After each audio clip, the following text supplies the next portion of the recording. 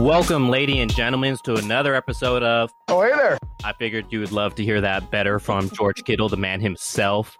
This is your co-host, Leo Luna, with the man himself, Javier Vega. How you doing, Javi? I am great. We are, at the time of this recording, Central Time, we're like, I don't know, maybe 18 hours away from the first practice, maybe a little bit less. The offseason's finally over. It's been a long, slow, miserable offseason, but it's finally over. So I feel great. You know, yeah, to quote the great Jimmy G. Feels great, baby. And this is what feels great about it is because we've been anticipating footballs for so long as 49er fans to get that ugly taste of the 2020 season just out of our mouth, rip off that Band-Aid, start, fresh leaf. You're turning your pillow to the cool side now rather than getting it too hot. Doesn't feel too good. And you get some better sleep at night, hopefully, with this season that we have under wraps here. Who gives a crap about who the quarterback is? Honestly, I just want to see winning football and this 49ers team back in the playoffs where they should belong. But we're going to kick off this episode on the defensive side of the ball since last week was on the offensive side of the ball. And I'm going to go ahead and pass it over to you, Javi, now. I told you guys yet that Fred Warner is one of my favorite players. The most deserving player on this team got paid last week, right? Fred Warner, consummate pro, best linebacker in football, leader, one of the smartest players on the team. Great number, 54. He switched from that 48 to 54, got that out of the way. He is the epitome of what this front office has been talking about since they got here, right? The 49er way. He does everything the 49er way. And I'm happy he got his contract. I'm happy he got the extension. I'm happy he's here for the next 5 years according to the contract, but 6 total because he's still got to play out this year. So for the next 6 years, we have Fred Warner. And he's another guy who, we talked about Patrick Willis and Bowman and Joe Staley and Frank Gore, Vernon Davis, that core of the last era of 49ers. Like, we have the core now of, so far, we hope, right, with Bosa, but Kittle and Warner are tied up for the next 5 years. And those guys should be 10-year 49ers. That's a big deal for the 49ers to make that 10-year wall, right? Like, Fred and Kittle should be the next two on that list. Well, I'm sorry. One of the two, or one of the three, because Jimmy Ward will probably be on that list first. And then Fred and Kittle should follow suit. But happy Fred got it done. The Niners did not play hardball with this one. It sounded like this one was pretty much straightforward. Hey, look, you're getting paid. No ifs, ands, or buts about it. We don't got to worry about this stuff being played out in the media. No Mike Silver report about a massacre on the crunching of numbers. It was just, hey, here's Fred. Here's a blank check. Let's figure it out. Yeah, and like you said, it's huge. You always want to be that organization to pay your guys when they're all pros. You don't want to get that San Diego Chargers rap, and I said San Diego Chargers because that's what they were back then. Now they're starting to pay some of their guys with that LA move, but when it was the San Diego Chargers, it was, oh hell, they don't pay nobody. Vincent Jackson went on to the Buccaneers. Michael Turner went on to the Falcons. Darren Sproles went on to the Eagles. So you don't want that rap from your team. You want your team to take care of your guys, especially when you're an organization like the 49ers that had Eddie D do that for many years and won a bunch of titles by doing that, taking care of his guys.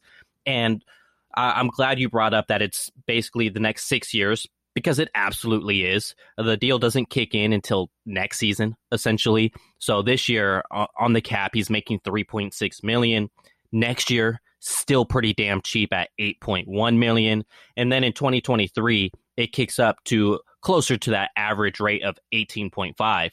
And then literally after that, whatever happens, I think the 49ers are definitely going to be comfortable paying him through the contract. But whatever happens, they have a potential out after that 2023 season, and then 3 more years after that.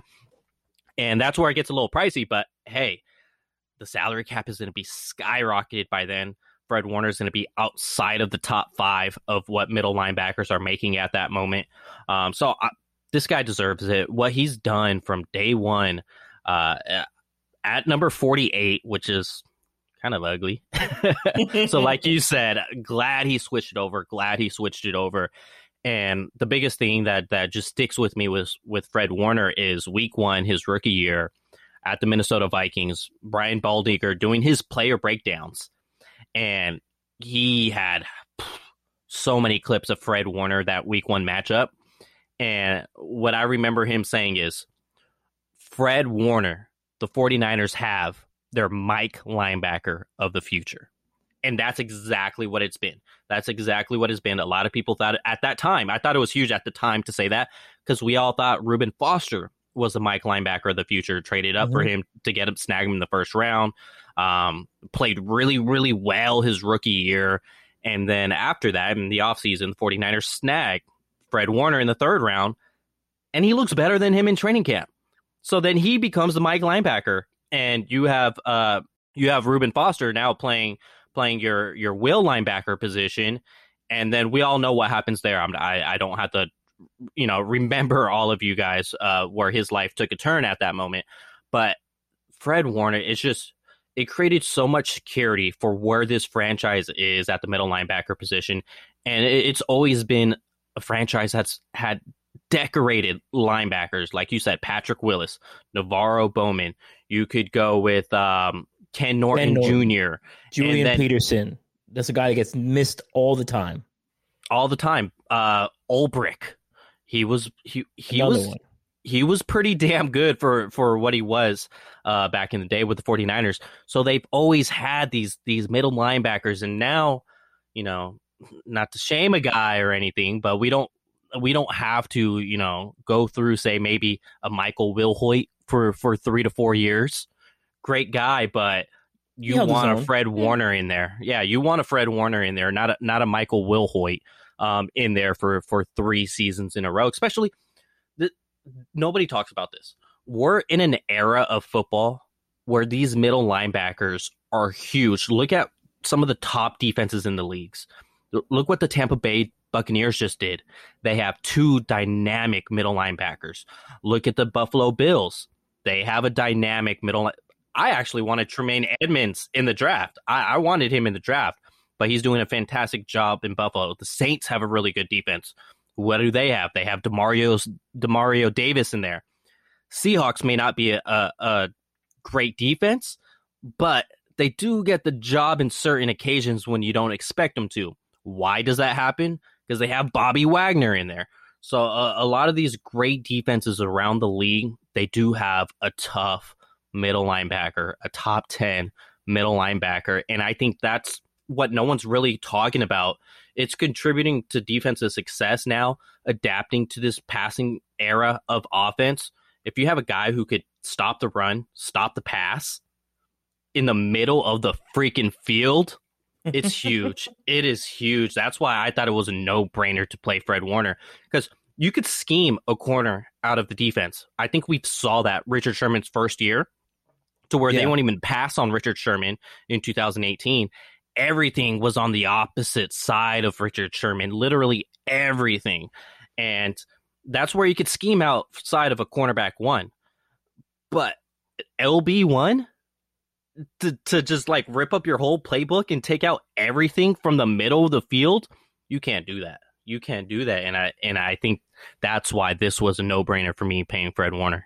I think the biggest takeaway here is how pretty cut and dry this was. Like, there was just no, from what it sounds like, from an outsider. No Jamal Adams talk. Yeah, there's no Jamal Adams type situation. There's no George Kittle type situation. There's no Trent Williams. Hey, well, obviously he had 1 more year left, but you didn't have to worry about him hitting free agency. It seemed very cut and dry. Like, hey, look, Fred, we love you. We're going to pay you. And I think it goes back to just Kyle Shanahan here. Kyle loves Fred Warner. I don't know if anyone ever listens to Kyle speak about Fred Warner. If Kyle could marry him, he probably would marry him, or adopt him as a son or whatever. There's a love affair here with Kyle Shanahan and Fred Warner, and you got there's a level of respect here, and Kyle's not going to jeopardize his defense over a few $1 million, right? And I think that's the biggest thing. We heard last offseason, George Kittle contract situation was up in the air. There was a lot of questions about it. We heard about the Austin Hooper thing. They were checking in on Evan Ingram. They were doing a whole bunch of other things around the Kittle contract, right? Then you come into this offseason. Trent Williams was nearly a Chief, right? Because there's some penny pinching here and there. You gotta maneuver some money around. With Fred, there was none of that. It's like, look, blank check here. You're going to get the highest paid at your position, which is kind of what I expected him to do.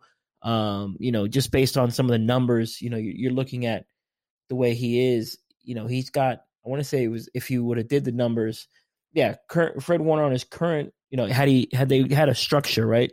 The structure is built off of what a franchise tag would look like and a second tag would look like. So on his existing contract, $3.6 million for this year.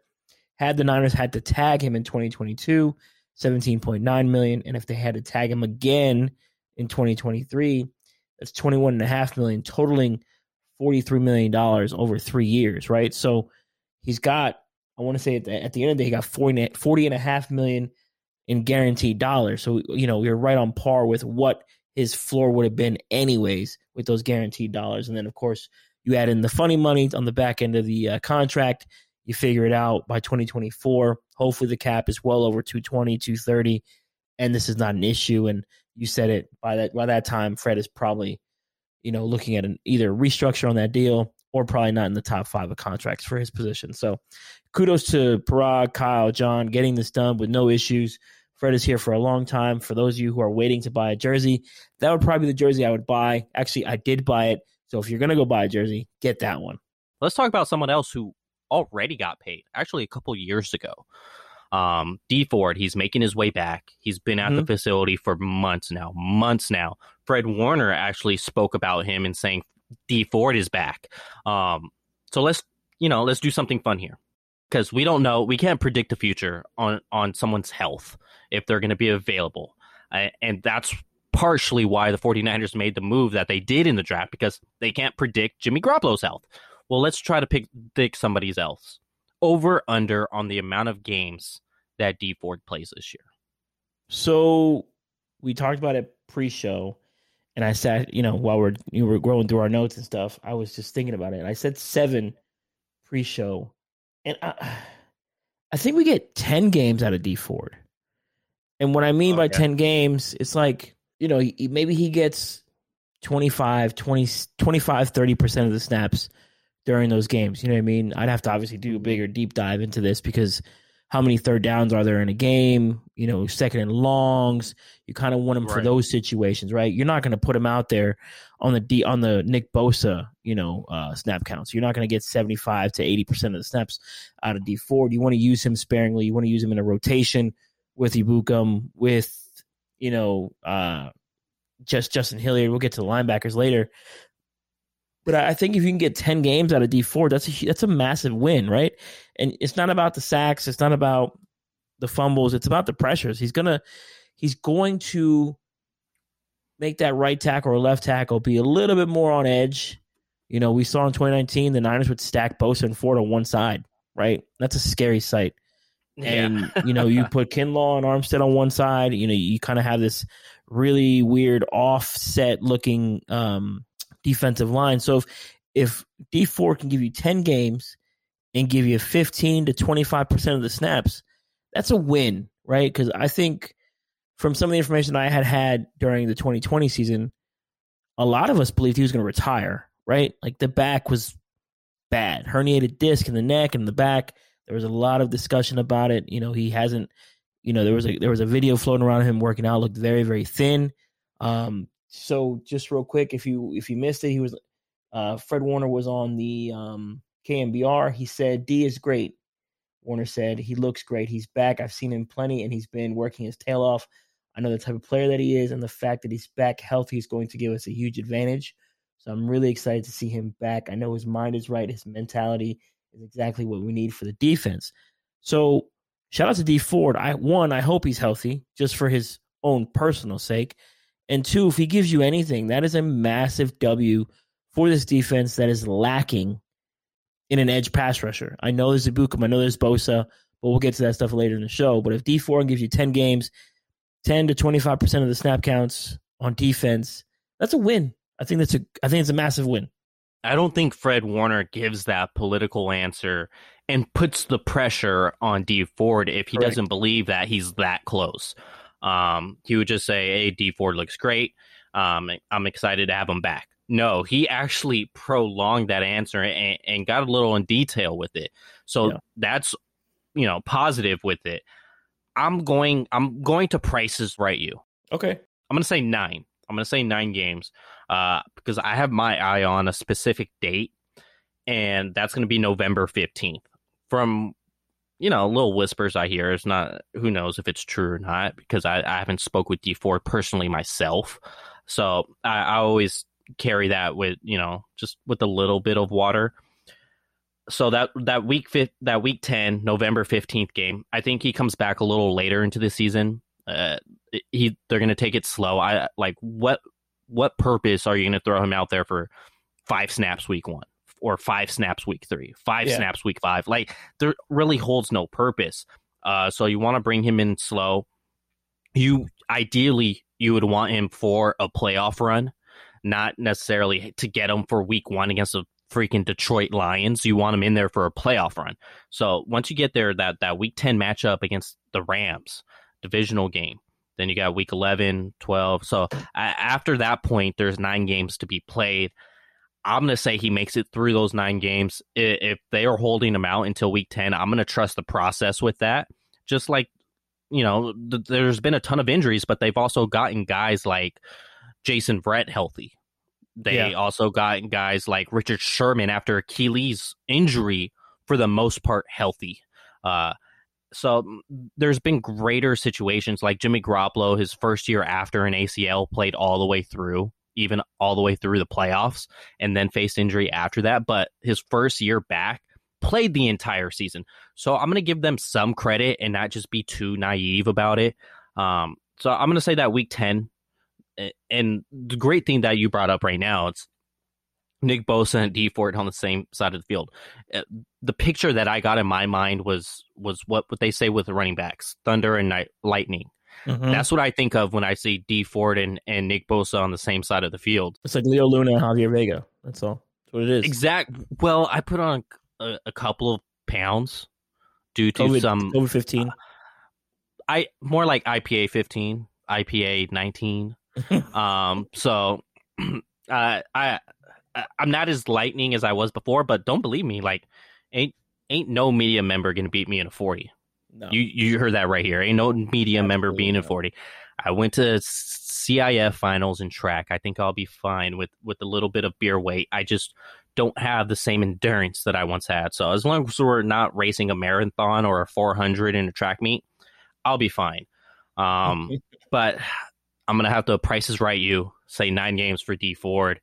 This other question here gets a little interesting. Is there going to be a battle for cornerback 2, or is there already the plan to have a cornerback battle for that second spot on opposite of Jason Verrett? Because a lot of us just think Emmanuel Mosley got a 2-year contract, albeit basically 1-year guarantee contract. Yeah. We all assume that he's going to be the starter on the other side of Jason Verrett. Do you think there's going to be any type of competition to where that may not happen week 1? I think there's going to be a competition at cornerback 2. I think you have to have this competition, right? I think looking back at 2020 and primarily the back end of the season, we were going through this. So shout out to you for, getting these numbers, but week 10, Emmanuel Mosley versus Saints had 58 snaps, defensive coverage snaps. Week 12, because of week 11 bye week, week 12 versus the Rams, 35 snaps. Week 13 and 14, 0 snaps because of a hamstring injury. Week 15 versus Dallas, 5 defensive snaps. Week 16, 8, and week 17, 0. The Niners made a conscious effort to put Ahkello Witherspoon on the field week 15, 16, and 17. And Ahkello, by all accounts, played like a top 5 corner for those 3 games. So I think there's a real shot at this team looking at Ambry Thomas as their future CB2 because he is so good in man coverage. I don't think Emmanuel Mosley is as great in man coverage as people think. I think a lot of that had to do with the pass rush in 2019 when you're only having to cover for 3 seconds. You kind of look a lot better. When that pass rush wasn't there, we saw Emmanuel Mosley give up a lot of yards, a lot of targets, a lot of receptions. It was just constantly attacking his side. Jason Verrett held his side down. And of course, opportunities are going to be there for Emmanuel Mosley to make some plays, but he was getting beat. He was losing a lot of reps. And I think this is an opportunity. I think if the door is cracked, I think Ambry Thomas has a shot to be CB2 here. I really think that the 49ers are going to want to play a little bit more man coverage in 2021, as opposed to all the zone concepts they ran in 2020. Playing more man towards the back end of the year helped them out versus Dallas, versus the Seahawks, and versus the Cardinals. You saw the defense played a little bit better. Now, the Niners did lose the Cowboys game, but that wasn't the defense fault. You got Nick Mullins throwing the ball back to the other team inside the Niners' own 20, right? So you flip the field. Of course, they're going to score points. So it's just hard for a defense to defend that stuff. But I really think CB2 is a competition to watch in camp. I think we'll see it as it'll start developing. We probably hear about snap counts. We'll see who's getting run with the ones. I really think Ambry Thomas has a shot here to get run with the ones. And if you look back at 2019 with Michigan, they had a really good defense, and part of that had to do with Ambry Thomas playing corner and locking up his side. 2020, Michigan fell off. Ambry wasn't playing for COVID reasons. I think he opted out, if I'm correct there. So cornerback 2 is up for grabs, in my opinion. And I still think the Niners need to grab another corner somewhere. I would have loved to have Steven Nelson, but I just think they're a little light there. But Ambry Thomas and Emmanuel Mosley should be battling it out for CB2. Well, if they ever need to get a corner, if he doesn't make the 53, Dante Johnson. I mean, he's going to be here till the sun explodes, so yeah. But I think there has to be a cornerback competition for cornerback 2. When you look at last offseason, Emmanuel Mosley essentially saved that playoff run, or else it could have got pretty ugly because Ahkello Witherspoon had zero confidence. And who else would they have thrown in there?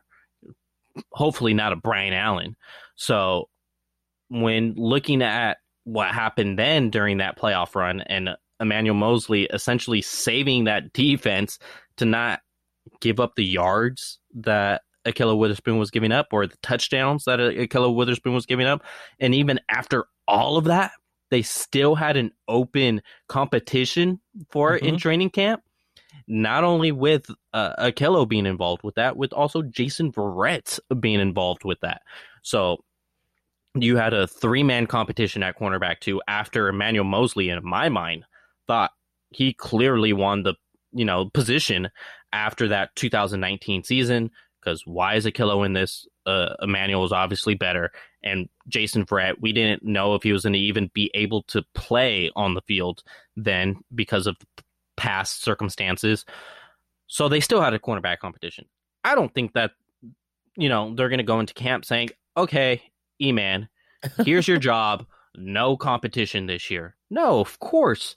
Of course you're going to have a quarterback competition. You're going to have Ambry Thomas in there.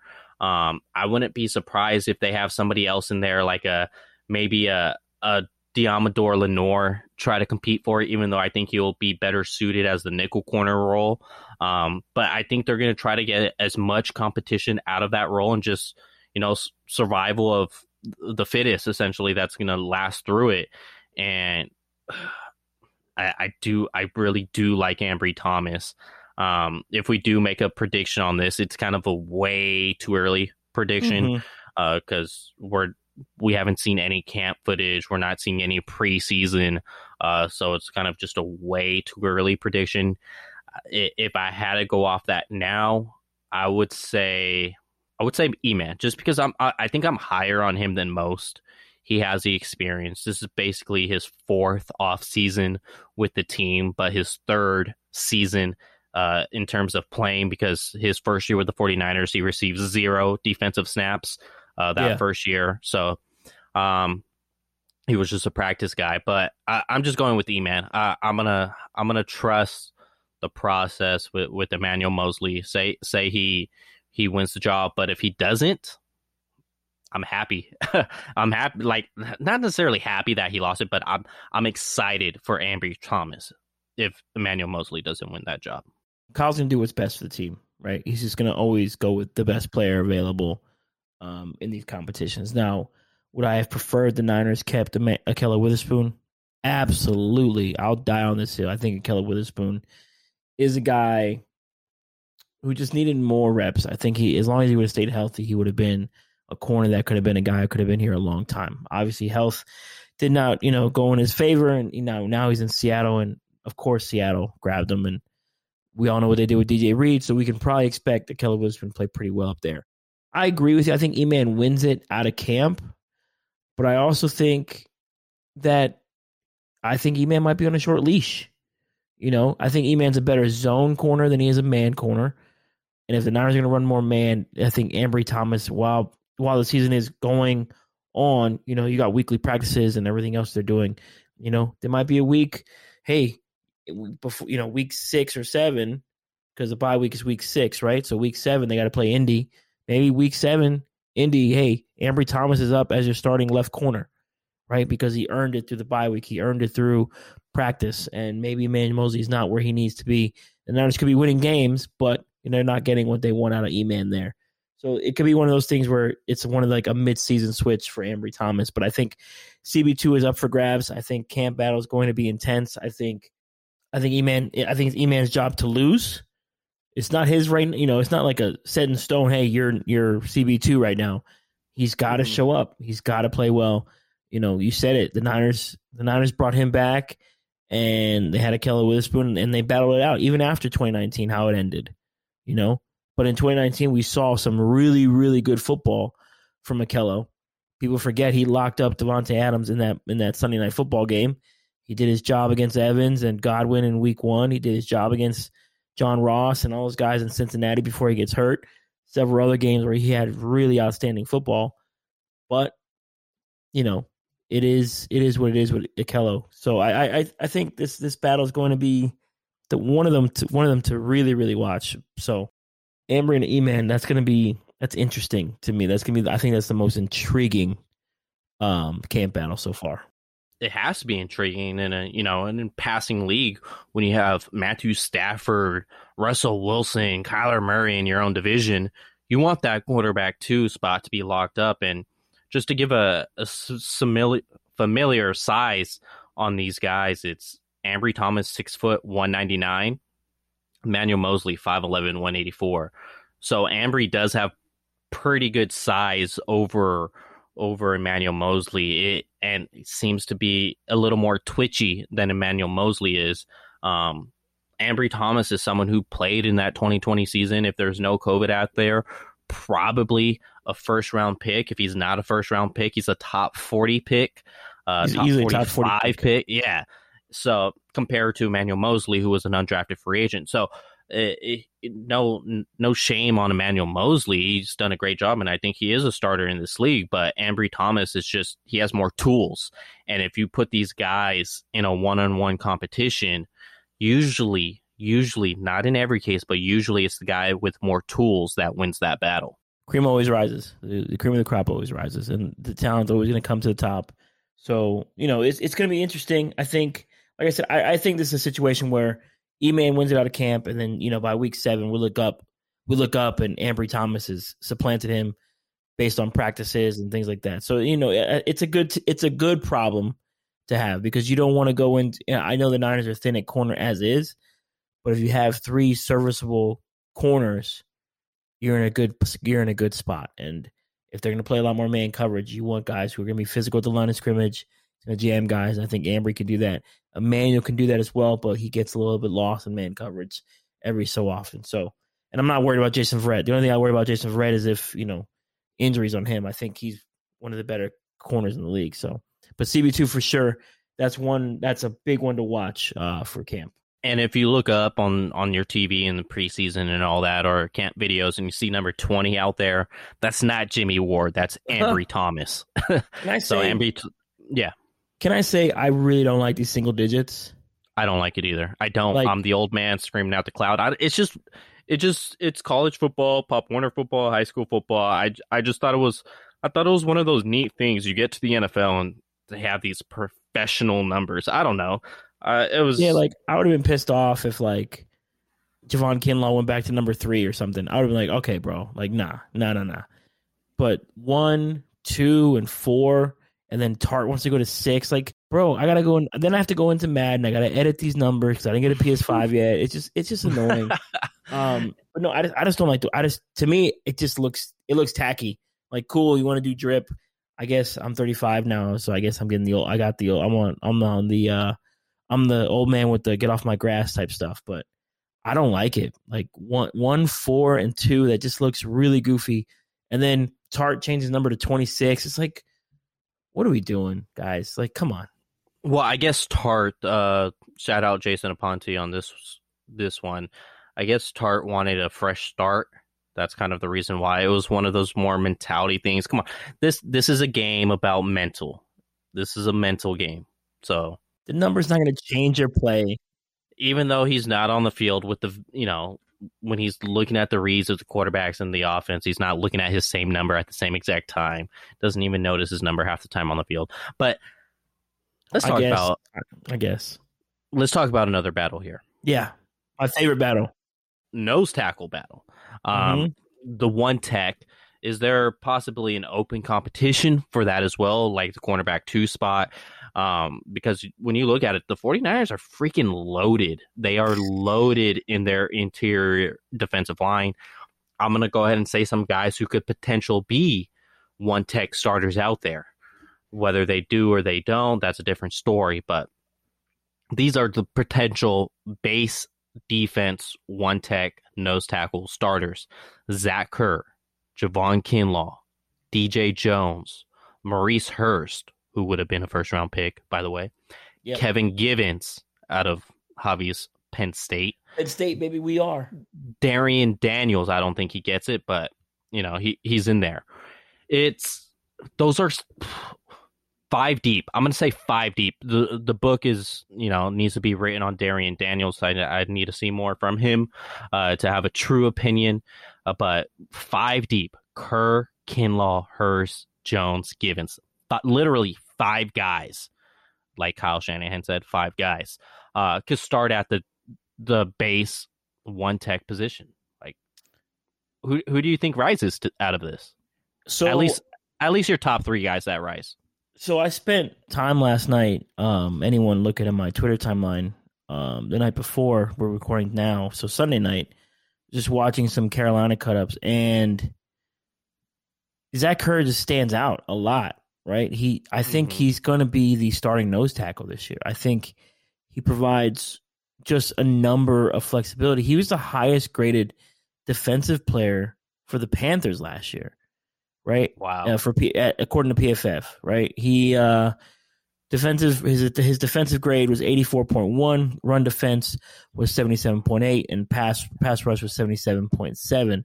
4 sacks, 6 QB hits, 9 hurries, 2 batted balls, 13 tackles, 1 missed tackle, and I want to say 1 forced fumble on according to PFF, how they had him graded.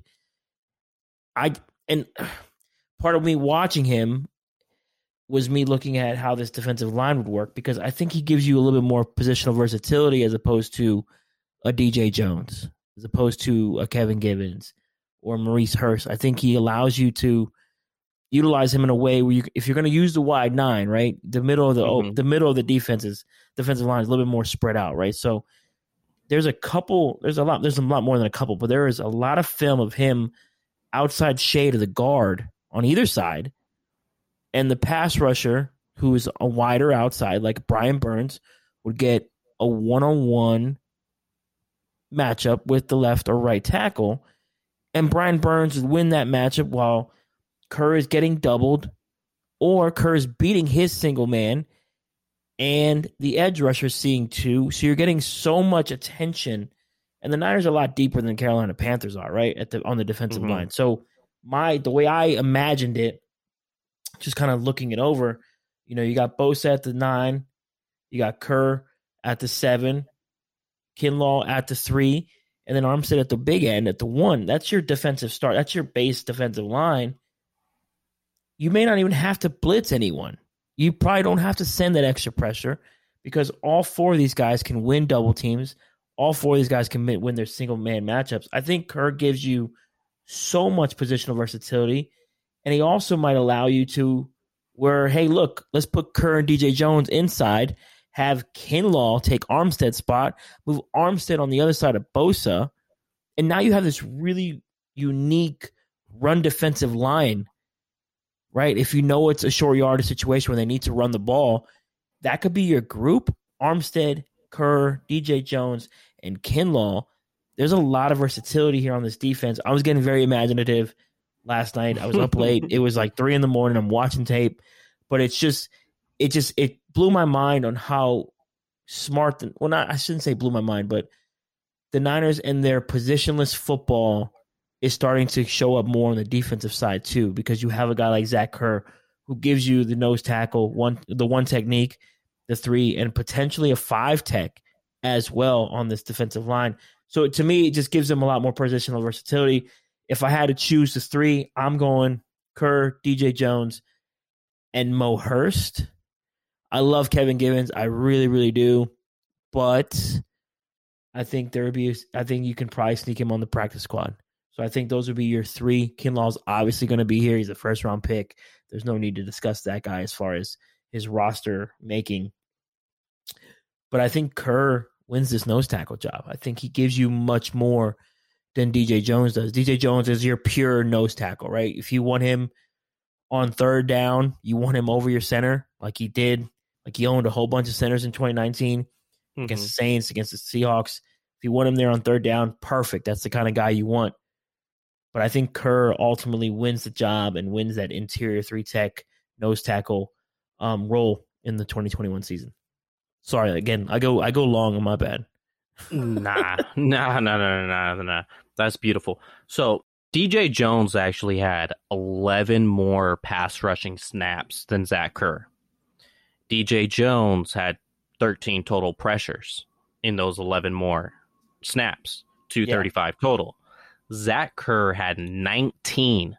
So he had 6 more total pressures than DJ Jones in 11 less snaps. Like Zach Kerr's the ball. I'm not going crazy. Like Zach Kerr's the baller we're not talking about.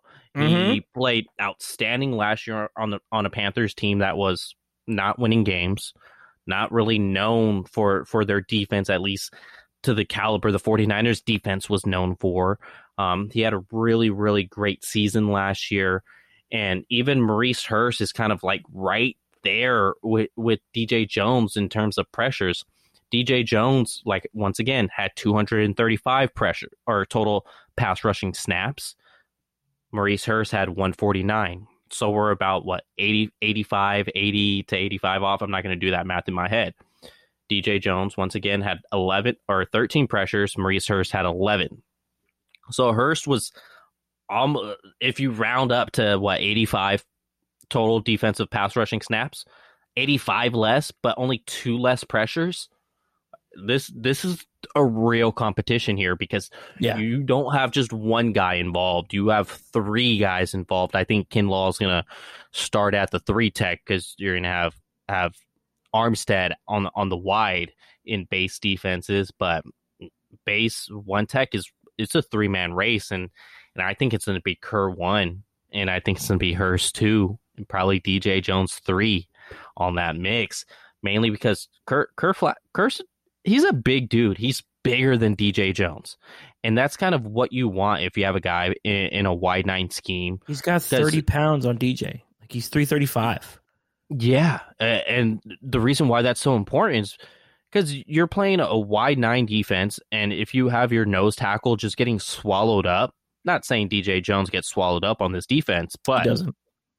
When you have just that weight and the height advantages of Zach Kerr, it makes the offensive line job so much harder to navigate through this defense. And since you mentioned PFF grades, Maurice Hurst was a 8.5, which they have as a good pass rushing grade. It's got the green dot on there, if some of you are familiar. So this is a really, really good battle here between the three. It's going to be tough to get all those snaps between the three, but I think there's an opportunity there for it to happen because DJ Jones had, once again, 235 pass rushing snaps on the 49ers last year. Kevin Givens had 229 pass rushing snaps last year, and Javon Kinlaw had 341 pass rushing snaps. So there's an opportunity there for those pass rushing snaps to still be available to work in a Kerr, a DJ Jones, a Maurice Hurst, and especially if they're winning more this season than they were last year, that means there's going to be a higher pass rushing snaps available opposed to, say, the teams running the ball to roll out the clock in the fourth quarter. But once again, my favorite to win that job is based off what he did last year. And it's not one of those things where he was a one-year wonder. He had pretty good seasons before. And I think Kerr's just one of those guys, you put him in a good location and he's in a ball out. He's going to have that help that he had in Carolina. Like you said, he had a Brian Burns out there. Well, he's got a Nick Bosa out here. He's got an Eric Armstead out here who's really good at, defending the run. And then he's got a running mate like a Javon Kinlaw who's going to be in there with him. So I think that's going to help out. Yes. Oh, my God. It's going to make – come on. Kerr's 334. Kinlaw is over 300 himself, about 310. And these guys are athletic. Like, Kerr's a big man. Like, that's something DJ Jones gets a lot of hype around is, like, being athletic. Well, so is Zach Kerr. Zach Kerr barely – his speed is a 5.08 and DJ Jones was a 5.04. So they're right around the same athleticism scale, but Kerr's just a bigger dude. Yeah. He's just a bigger dude. So I'm going Kerr, probably 1, Maurice Hurst, probably 2, and then DJ Jones 3. But I think at the end of the day, all these guys are going to get their snaps, somewhere around maybe Kerr gets over 200 pass rushing snaps, Hurst gets over 200 passing snaps, and probably DJ Jones gets around that 160 mark or so, but which is quite a bit. If you're the number 3 guy in a one tech 160, you take that all day. Yeah, the Niners are going to, I hate this term, but the Niners are going to moneyball this nose tackle position. This 1 tech, 3 tech, they're going to moneyball this whole thing here.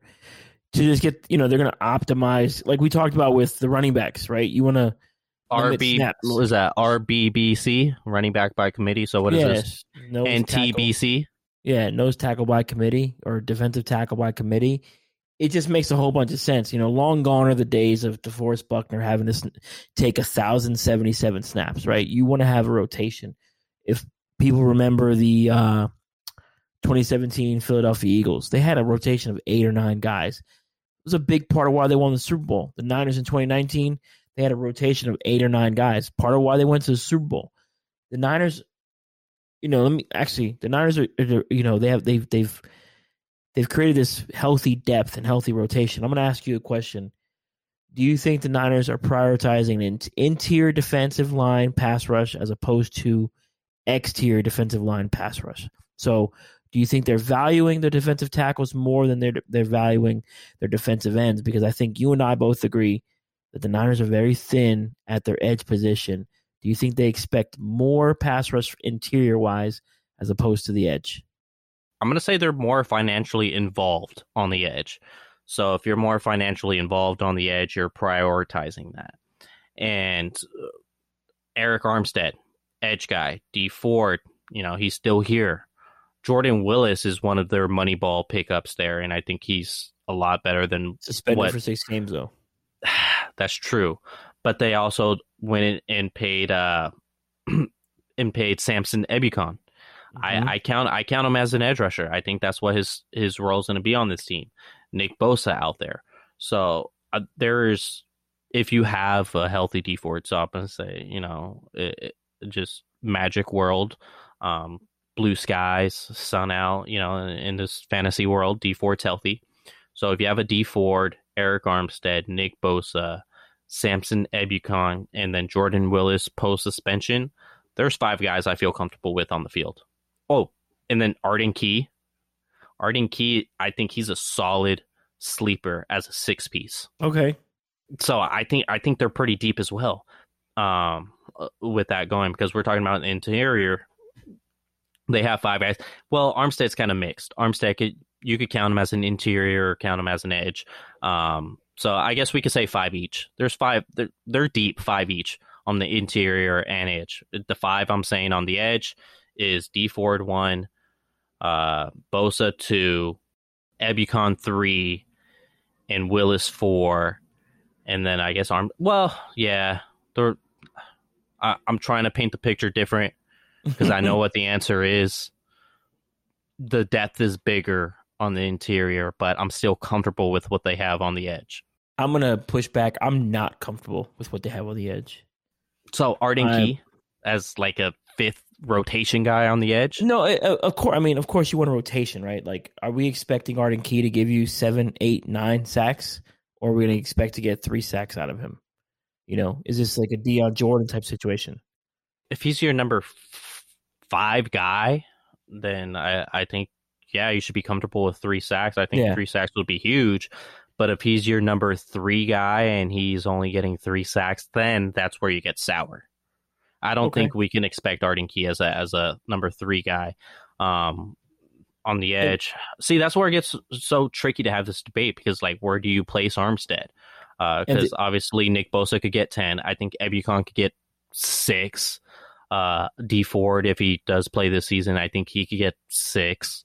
Willis, I think he has 5. I think he's capable to get 5 in a season. What did he have last year? 3? Yeah, he had 3 with limited snaps, which is fine. But I guess my question, I think based on how the Niners have operated, I feel that they have put a very high value on interior pass rush. Yeah. Or just interior pressure. Based on, you bring DJ back, you get Zach Kerr, you bring in Mo Hurst, you are really high on Kevin Givens from what they tell us, right? You can line up Armstead inside the way he did with Buckner in 2019 next to Kinlaw. I really think they're expecting this interior defensive line to be the strength of this team overall. And one, I hope Nick Bosa comes back and gives us 20 sacks, right? Like that's what I hope. God. That's like that's TJ Watt player of the year. Yeah, exactly. But are we sure he's going to get 75, 80% of the snaps early on in the season, or they have to ramp him up, right? So that's going to be part of it. I think you got 2 guys come back from injury, Dee Ford, Nick Bosa. That's a big question mark. Samson Ebukam has never been, a premier pass rusher. He's admitted as such. Mm-hmm. Jordan Willis, 5th-round pick out of Kansas State. I think it was a 5th-round pick out of Kansas State. Came over, played 3rd-round pick. He came over. I liked him in that draft. I thought the Niners should have grabbed him a few years back. Anyone go check my Facebook, you'll see it. It's there. I promise you. I really liked the kid because I watched a lot of Big 12 football. My eyes burned every time I watched it, but it is what it is. I thought Jordan Willis would be a nice piece, but he doesn't bend very well. So I guess to me, I really think they've invested so much on the interior defensive line that they're expecting so much more out of it. Would I like for them to go find another pass rusher? Absolutely. But who's out there? I think the only guy that comes to mind. Well, there's 2 guys that come to mind. Justin Houston, who's a free agent. The second guy, shout out to my guy, Jordan Elliott. Him and I were talking last night about Jacob Martin, Texans outside linebacker / defensive end. He's going to be an undrafted free agent at the end of the 2021 season. So it'll be a free agent in 2022. Is that a guy the Niners could be interested in to acquire? I just, I like to scout other teams like you do. And that was a guy who stood out to both myself and Jordan. And we were just talking like, hey, maybe that's a guy that they can get for conditional 6th or 7th who can come in and be this extra rotational piece for this edge. And I just think he provides some other stuff there. But I really think the way the Niners have operated this offseason, that they value their interior defensive line more than their edges this year. And I think they're doing it on purpose because of the injuries on the other with their 2 big names, Bosa and Ford. Well, I think it is on purpose because something that I know is that this defense they don't want you to read and react. They just want you to go. Go. They just want you to go, gas on the pedal and go. That's something that this defense is taught. I think Samson Ebukam credited that to why he think he'll have a better, tenure with the 49ers numbers wise than he did with the Rams. With this interior defensive line, if you could just push that pocket, get the quarterback to go back, now you're able to have these edge rushers just go. If this interior defensive line could push the pocket, they're not having to worry about bending, going too far, going past the ball, and essentially taking themselves out of the play. You could have these guys, and that's going to help the curve for Nick Bosa getting back healthy, is if he could just go and not have to bend back up the field to sack the quarterback. Man, that's where this interior defensive line could pretty much set the table. Like baseball, they could be your leadoff hitter, and then you can have guys like Eric Armstead, Nick Bosa, or Samson Ebukam, Dee Ford be your cleanup guy.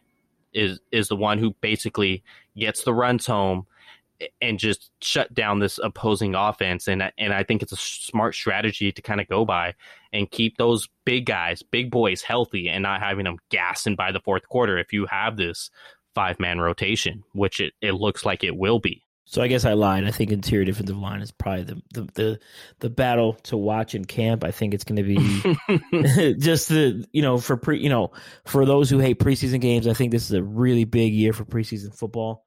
You're going to see a lot of guys getting a lot of opportunities.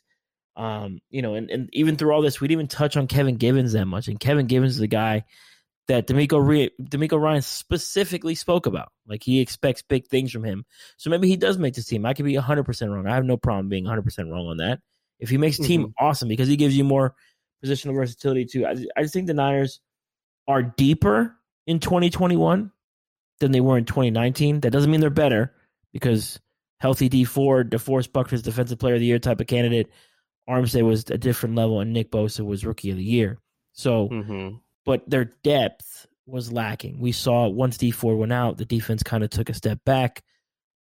This year they're much deeper, and they've made a concerted effort to not lose that speedy edge guy with Ebukam, who hasn't missed a game, by the way. Knock on wood. Their change of pace edge rusher was like Zach Zettel.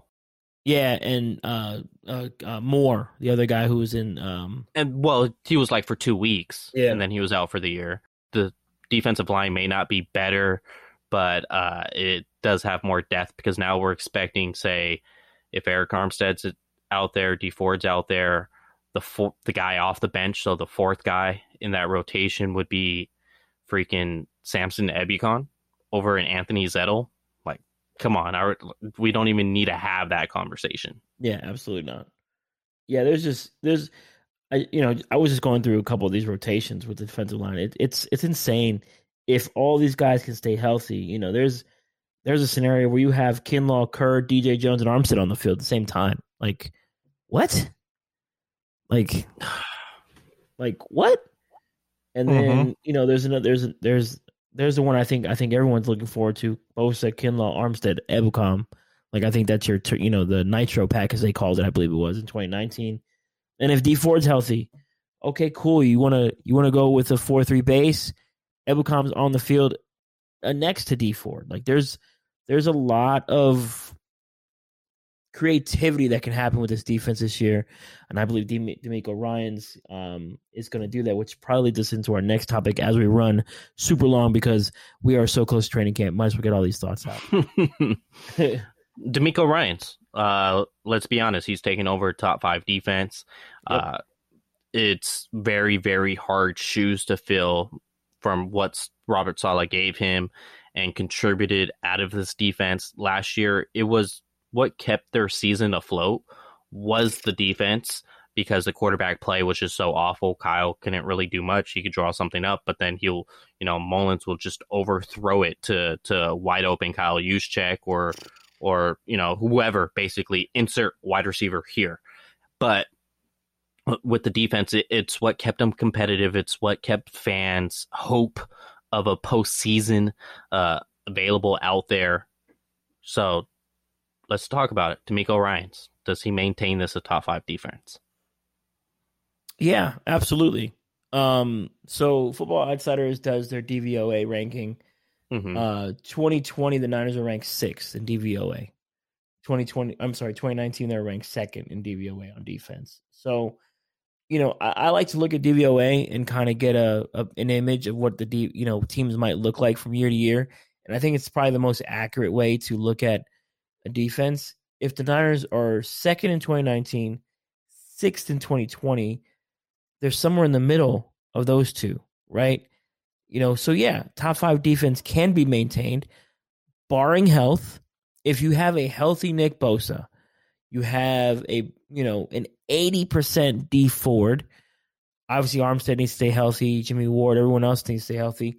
There's enough talent on here to hide the deficiencies of a rookie defensive coordinator, which is, I think, part of why the Niners brought back who they brought back. Kwaski Tart, one of the smartest strong safeties in football. K1 Williams, one of the better nickel corners in football. You bring back Jason Verrett, of course. There's enough talent here to help hide the deficiencies of the defense. So DeMeco's not on an island, kind of taking the brunt of, the fan base or the media criticism that he might receive for some calls. Is DeMeco going to make mistakes? Absolutely. It's growing pains. But I think the talent on this defense allows them to maintain that level of top 5 play. Now, could they be, 6 or 7?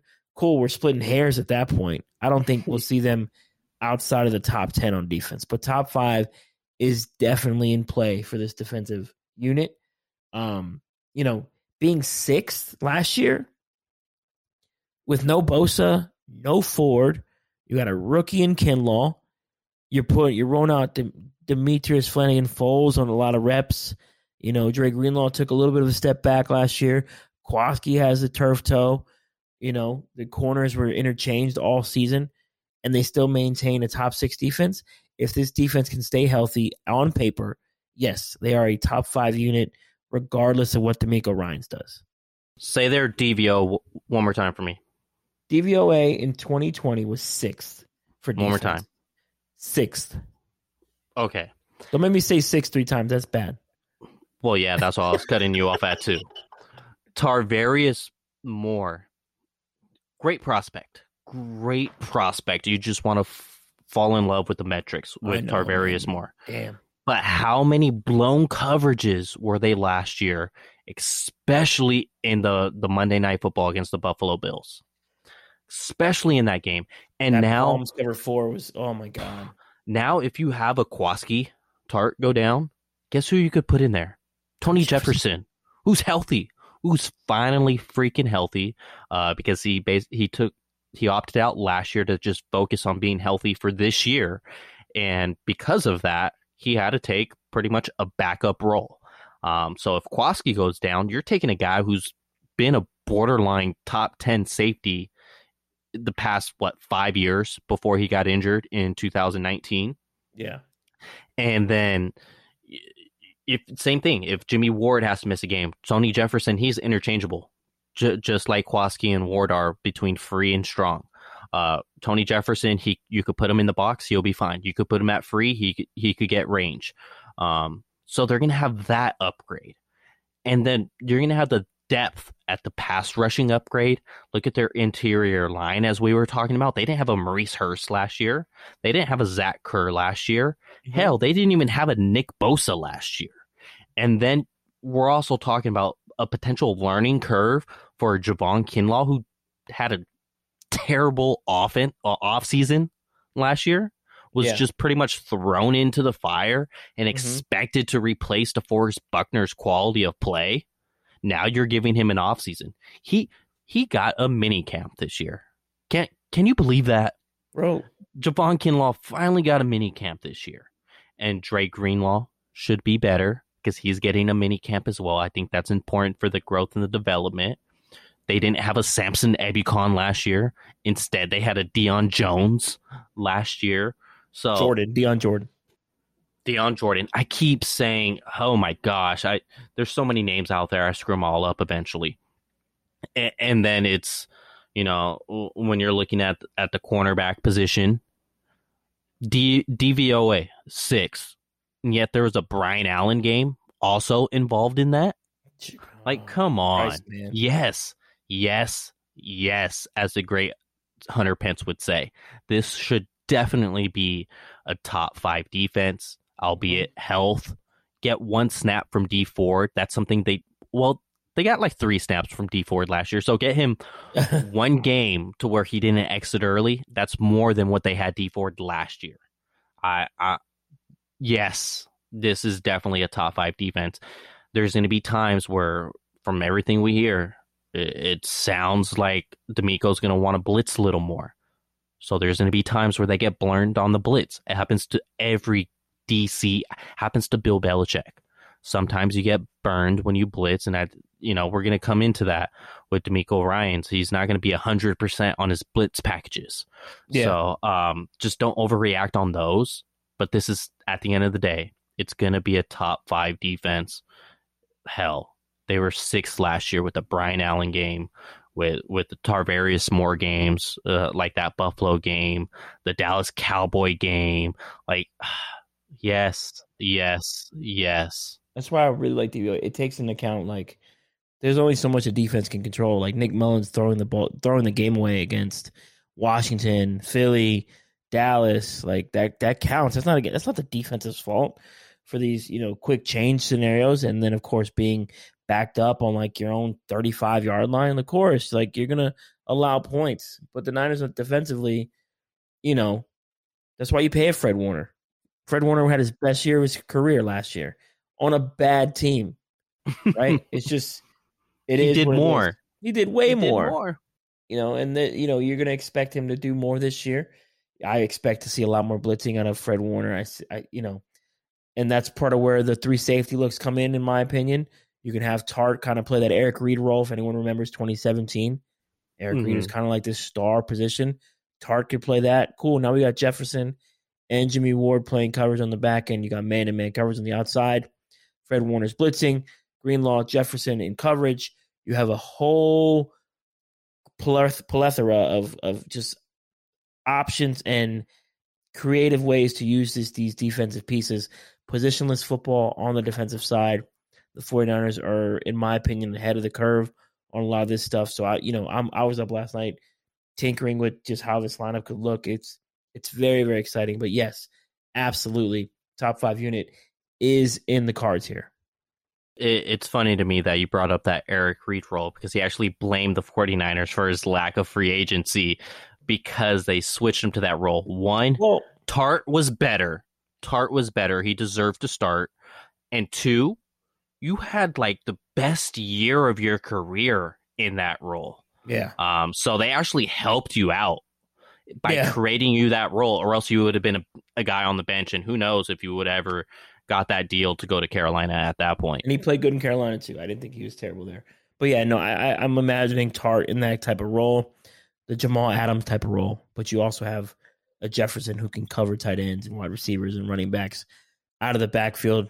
And then of course Jimmy Ward. Jimmy Ward has been talking a lot this offseason, so he's got to have he's gonna have a target on his back. But there's a lot of creative ways to use this defense. But yeah, absolutely, top 5 is in the cards here. They've created a lot of depth on this defense. They've created a lot of creative ways to utilize and deploy a lot of their players. And I'm excited about, going over our 53. I think we're running over an hour here. So we're going to save our top 53 roster projections. Excuse me here. See, look, we're going over an hour and now I can't even talk English. Probably okay with it. We appreciate all of you. Javier Vega, let everybody know where they can find you at. Yeah, everyone knows, or if you don't know, follow me on Twitter at Javier Vega _. And then, of course, follow the other podcast at 4th and Gold Podcast. And then, we're here, baby. Season's here. It's time to get to work. It's going to be a very fun 2021 season. I'm looking forward to all 11 of these wins that the Niners are going to get. Get excited. Let's get that COVID season monkey off our back, turn over a new leaf here. You could go ahead and follow me at Leo Luna 93 on Twitter, Instagram, wherever you do social media, as well as go ahead and follow 49ers Goldmine as we're looking to ramp up all of the Bay Area sports with the NBA draft coming up. San Francisco Giants having a fantastic season. And of course, Niners Nation. Peace.